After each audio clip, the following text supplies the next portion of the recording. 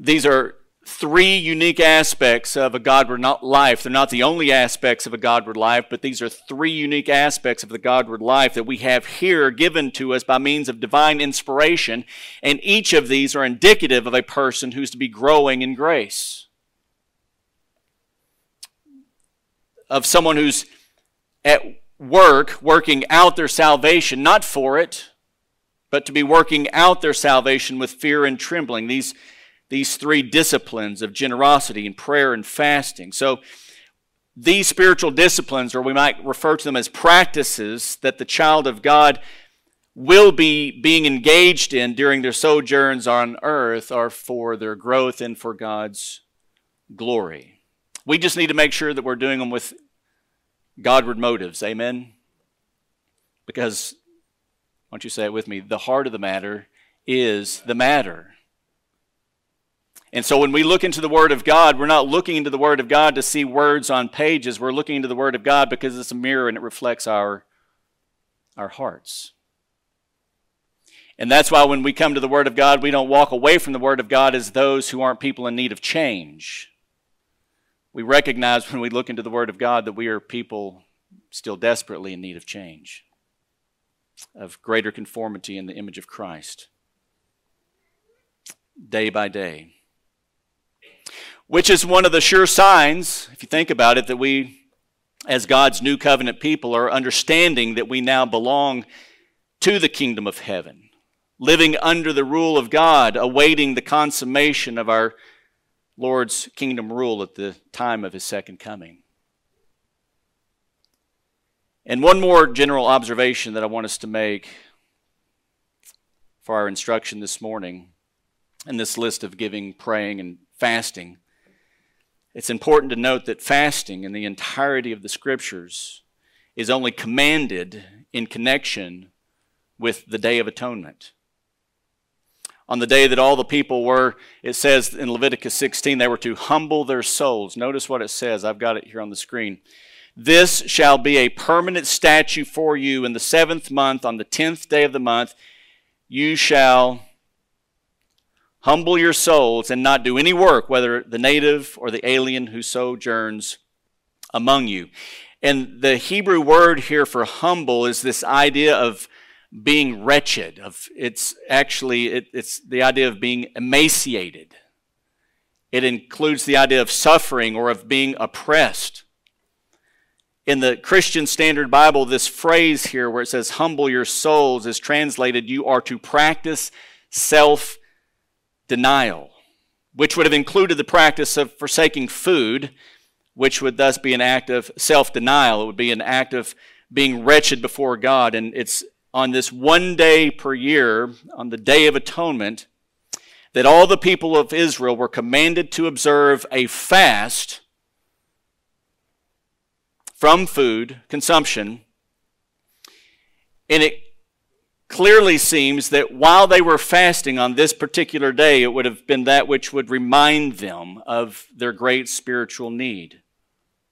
Every time they would have perhaps felt a pang of hunger within their bellies, it was intended that they were reminded of the greatness of their sin and the free forgiveness of God's sin through the atonement that He has made on their behalf freely.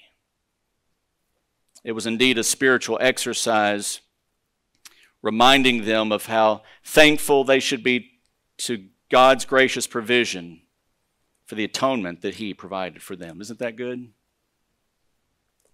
And God had them do that once per year so as to never forget what the Almighty had done on their behalf. However, beyond that, fasting is nowhere commanded, although we see it practiced elsewhere. And in those other cases, we see that it was at the discretion of the individual. God didn't command them to do that. It was a practice that they did for very particular purposes. So when Jesus here is teaching about the reality of and obvious need of fasting, and I hope you find it very unique that Jesus is going to say here, when you fast, it's nowhere commanded, but it seems that the assumption of these new covenant people of God under the rule of God who are recognizing the lordship of Jesus Christ over their life, they're going to find some circumstances and some time in their lives when they're going to know they have a need for fasting. Just seems to kind of be the given within the context and in our passage here this morning. Could you imagine if we were to see verses that said that believers were to fast without ceasing? Or fast at all times in the Spirit,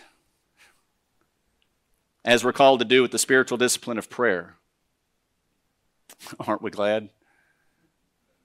I didn't get much response on that one. I'm just making sure you're still with me, because I have a pretty good hunch that fasting's probably not one of those top shelf spiritual disciplines that perhaps is oftentimes thought about within our Christian sojourning. And I'm just going to tell you right up front that none of us need to know if anybody's fasting. We're going to get to that here in a little bit. But it's my purpose and my intention here this morning to cause you to leave in such a way with an interest and a hunger now for the fattening of the soul, to enter into fasting as a particular practice before God for a particular spiritual purpose in your life or in the life of those you love. To not neglect this thing that Jesus assumes that his new covenant people would be doing. Amen? So I'm going to try to persuade you to fast. I'll never want to know when you fast, and we're going to find out why. But I'm going to try to persuade you that fasting would be in your best interest. Now, with that as our introduction, notice Matthew 6:16. Whenever you fast, do not put on a gloomy face as the hypocrites do, for they neglect their appearance so that they will be noticed by men when they are fasting. Truly, I say to you, they have their reward in full. I'm just throwing up this Greek word here because oftentimes we hear in our culture today this idea of fasting. We have like media fast, we have fast from watching sports, we have fast from all kinds of things. But biblically, fasting is the idea of going without food. This is from Lou and Nida in their lexicon. It's just it's a time of a religious exercise for the setting apart of food in particular. Now, if you want to fast from media and all these other things, that's fine. But it's just not something that we see as a biblical concept. Now, maybe as a principle, it could make application. But fasting within the Bible always had to do without the consumption of food. So it's just to fast or fasting. It's the idea of doing away with eating, which lets us know that even certain diets today, such as the intermittent fasting diet, doesn't count. So if you're like, I'm doing the intermittent fasting, and so that's my fat, that concept doesn't count because, again, within the scriptures, we never see that biblical fasting was for the purpose of self-gratification, for self-profit. It was a degradation of self. It was a humbling of our soul. It was an emanciation of ourselves, almost a suffering within ourselves in order to enter before God to live particular purposes and needs, either for ourselves or for others. So there may be some in here who practice intermittent fasting. I'm just letting you know right now that doesn't count. Losing weight or maintaining weight isn't the biblical purpose for fasting. But legitimate fasting always is reflective of a spiritual purpose, of a need, again, in the life of God's children, within God's family, within God's people, within those whom you know and love. During the Old Testament, we have many faithful believers who fasted apart from the Day of Atonement fast, that one which was commanded. We see Moses, Samson, Samuel, Hannah, David, Elijah, Ezra, Nehemiah, Esther, Daniel, and others, all of which had a spiritual purpose and or need in the lives of others or in their lives individually. When God caused, think about this, when the the first child born to Bathsheba by David to be taken ill, the scripture says that David fasted while he pleaded for the child's life, the purpose for which he was fasting. And we see right here in this opening phrase here in Matthew 16:6, it says, notice, whenever you fast, do not put on gloomy face. So we see here that fasting, though not commanded, it certainly is that which seems to be an expectation from Jesus to those who are claiming to be his disciples. Do you see this? And so an obvious question that we could just ask ourselves, and it is to be asked of ourselves, is when was the last time we actually fasted?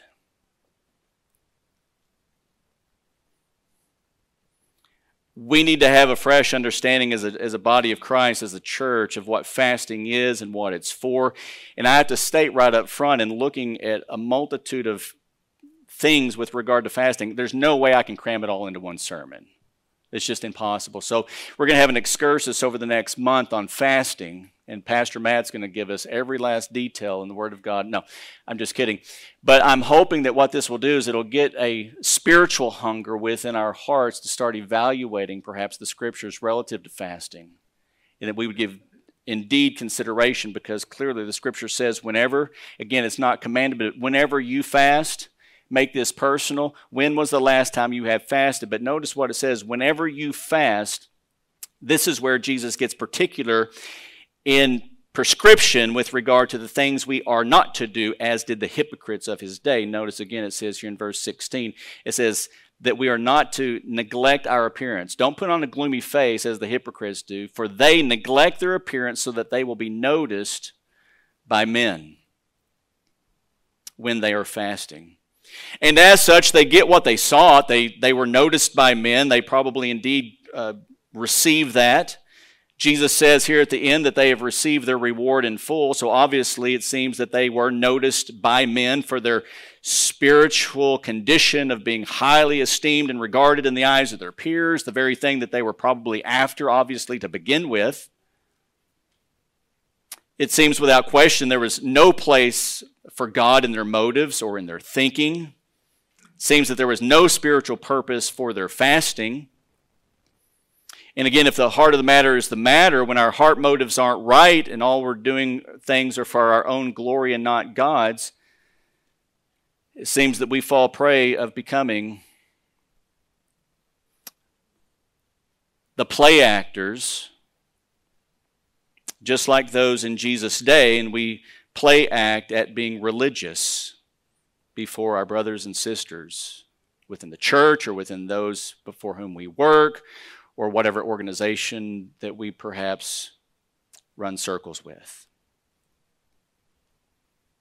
We're just going through motions, play acting, which is actually derived from the word hypocrisy. Jesus says when you fast, don't be like this. Don't do it this way. However, verse 17, but you. Personalize this, but you. When you fast, when was the last time you fasted? But you, when you fast, it's not commanded. Well, Pastor Bennett, it's not commanded, so since it's not commanded, I'm probably good to go. Well, exactly. It's not a command.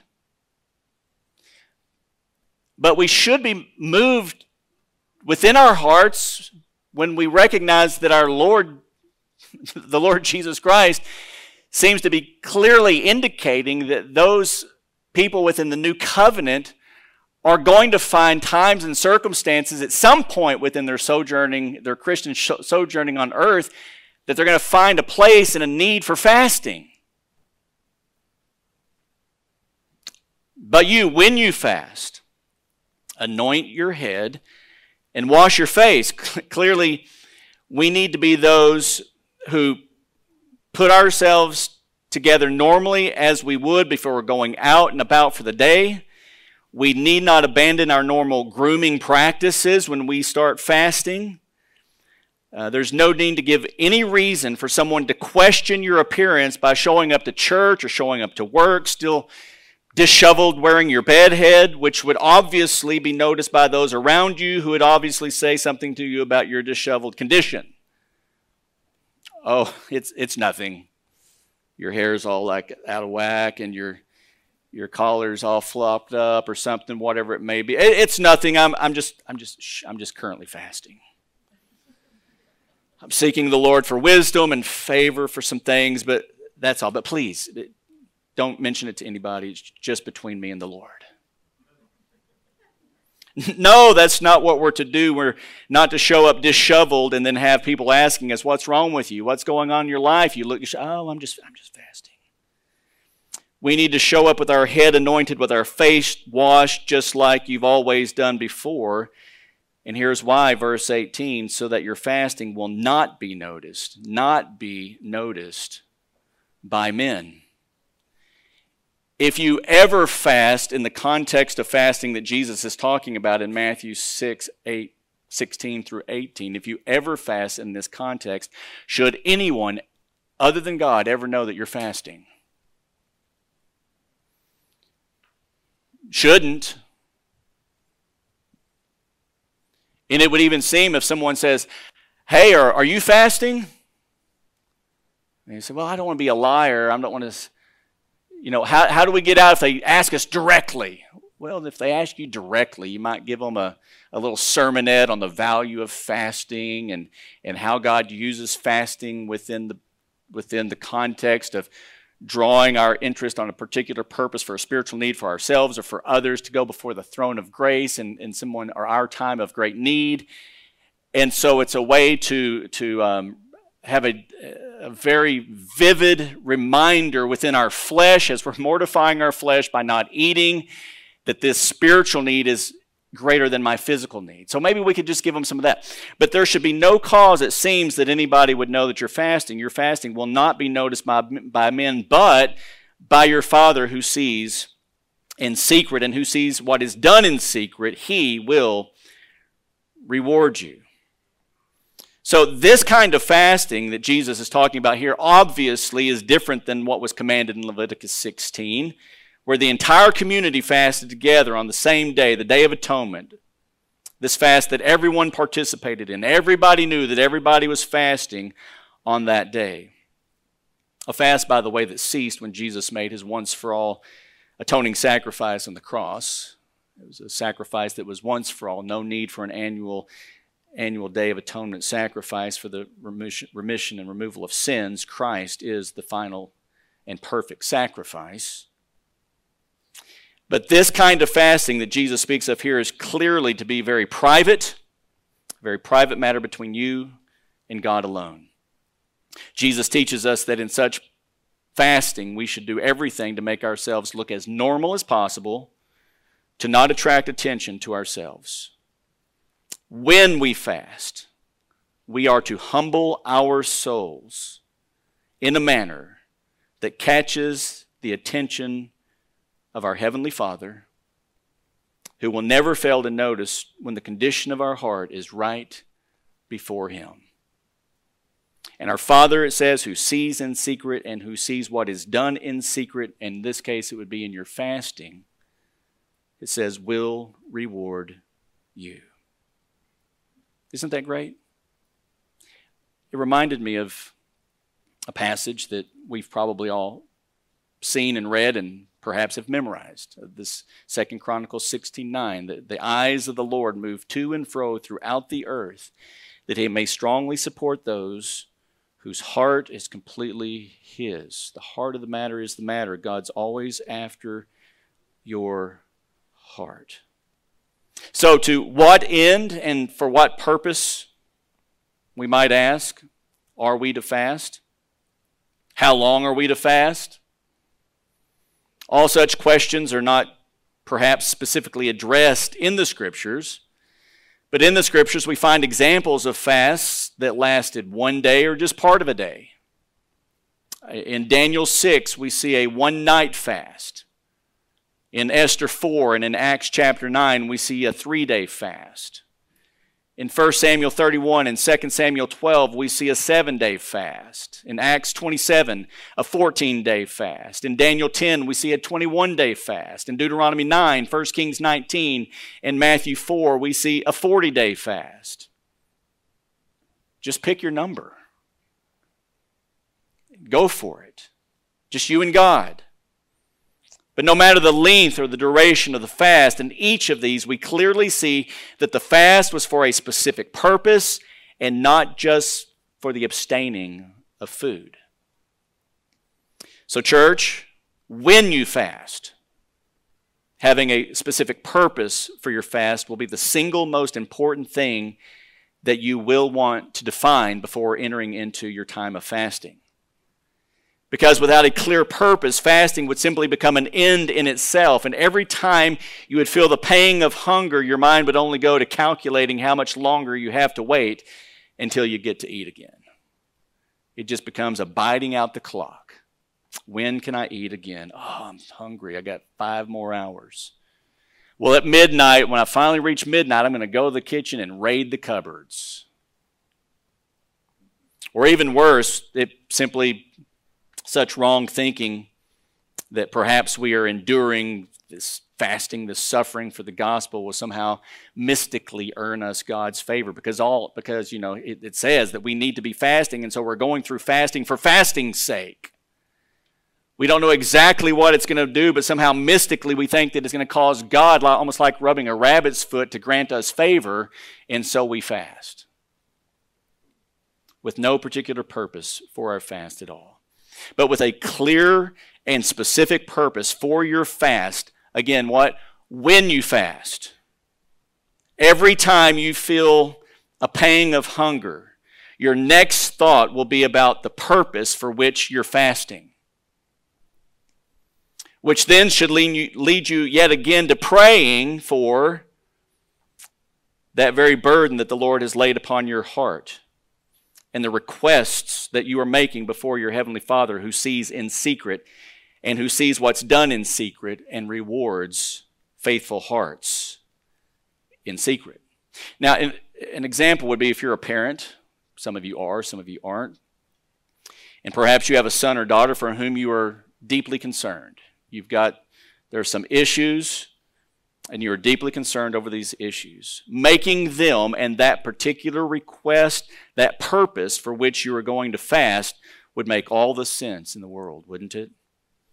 And every time you would feel the twinge or pang of hunger throughout the course of your time of fasting, be it 1 day, 3 days, or 1 week, whether you're driving to work or driving home or driving to a game or driving to church, talking to someone, going about your daily activities, whatever they may be, every time you feel the pang of hunger, you're thereby reminded of that spiritual need, of that specific purpose that you feel that is so significant and so worthy of pleading to God on behalf of your child, your son, your daughter, your husband, your wife, your neighbor, your coworker, your friend, your classmate, your teammate, your neighbor, whoever it may be. We are thereby reminded to pray for them earnestly before the Lord. And fasting is simply then a tool that you use as a means to an end of praying more fervently for God and to God. For His wisdom, His mercy, His provision, His strength, His help in time of trouble, for salvation perhaps, etc., etc., etc., whatever it may be. And otherwise, without fasting, you might not even have an inclination as you go throughout the day because you're so distracted by so many things that the thought of prayer seldomly even crosses your mind. But when fasting, and you feel that mortification in your flesh, you feel that you're purposely bringing some suffering into your flesh. Every time you feel the pang of that suffering, it's a reminder to us of the very particular purpose we have for praying. And right there and right then it reminds us, pray. And you pray for that loved one, or perhaps you pray for yourself. Whatever that particular purpose may be, fasting is a very particular spiritual discipline that helps us,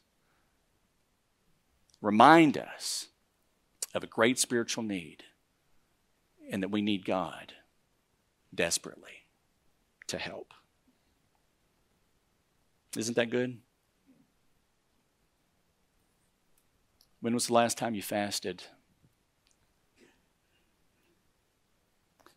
Do we have loved ones in our lives that have very particular spiritual needs that when we think about, we feel at a depth of our soul that we know is very urgent and pertinent? And yeah, they're on our prayer list, and we probably, as we go through our prayer list in the morning, we hit that. But do you see how the purpose of prayer would be that for which, as we go throughout the course of that time of duration of fasting, whether it's a day or 2 or 3, whatever it may be, that every time we feel that mortification of our flesh, it's there to remind us to pray. Because if we're honest with ourselves, seldomly are we that intentional in our praying without ceasing as perhaps we are when it comes to fasting. A very particular discipline, tool that God gives us to beseech Him before His throne of mercy and grace in our time of need or in the time of need in somebody in life that we love. In his book, Arthur Wallace said this. He said, fasting is calculated to bring a note of urgency and importunity into our praying and to give force to our pleading in the court of heaven. The man who prays with fasting is giving heaven notice that he is truly in earnest. Not only so, but he is expressing his earnestness in a divinely appointed way. He is using a means that God has chosen to make his voice to be heard on high. When you fast, church. And again, from Donald Whitney in his book on the spiritual disciplines for the Christian life, he says, note that biblical fasting is God's idea. When we sense the need to strengthen our prayers, God says in Scripture to apply the force of fasting. Biblical fasting is not derived from man's imagination as a way to persuade God.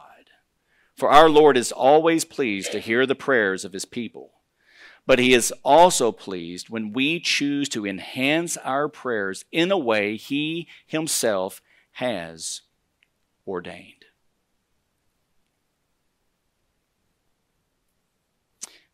So let me ask you,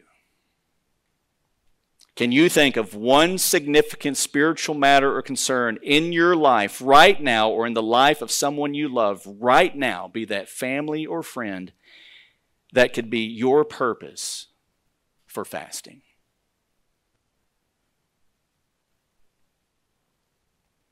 Somewhere in your mental notes, put that down.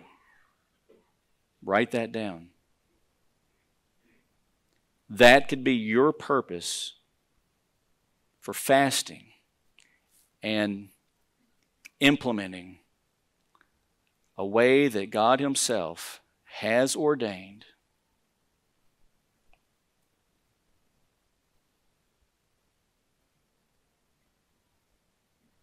to make our prayers before the throne of grace intentional and with force. So perhaps you're sitting here this morning and you thought, well, Pastor, I haven't fasted in perhaps a long time. I told you when I set out this morning that I was here to try to persuade you to see the value of fasting, not as just something that, the ascetics perhaps do, but as a practice of a spiritual discipline that has a very particular purpose.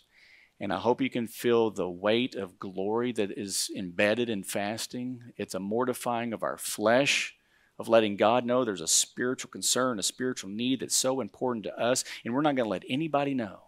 There's not going to be, no one's going to know of our fasting. Perhaps we all show up next week and we've fasted, and not a single one of us are going to know. But who's going to know? Our God who is in secret and who sees in secret. He knows, and He's the one who rewards you for seeking Him in such a way. Now, does fasting, is it like a leverage on God's arm? You get God's arm wrenched up behind His back and you change His mind or you change His will? Absolutely not. Our God is in the heavens and He does whatsoever He pleases. But what he is pleased with is when his kids, his new covenant keeping kids, understand the value of these spiritual disciplines and will fast. That there will be things in our mind of spiritual significance that are greater than the things of this world and the pursuits of this world. And we will call out time within our lives, when appropriate, to practice fasting. So, church, my challenge for each of us, myself included, is to give due consideration to fasting. It's not commanded, but it sure seems to be implied that God's kids will find opportunities and such needs where fasting is the answer. Have you thought of your purpose yet? What's going to happen is we're going to get up, we're going to sing a song, and we're going to leave, and your purpose is going to go right out your mind, because fasting isn't something that we're oftentimes familiar with. It's not something we talk about a lot. So before you leave the room this morning, you probably need to write your purpose down. A purpose in your life, greater spiritual disciplines in your life, or in the life of a loved one, whatever or whoever it may be. Write your purpose. Have a plan. Don't over-spiritualize fasting. Make a plan. Lord, on Wednesday of this week, I'm going to fast. And here's going to be my purpose. And I'm going to do this. And just enter into that time. You get up, you groom yourself like you always do, and you look as normal as you do. You're not carrying bedhead. You look as normal as you always do. Nobody knows but God. Make it known today. Start the practice. Amen, church? Amen. So when you fast, your Father who sees in secret will reward you. Let's pray.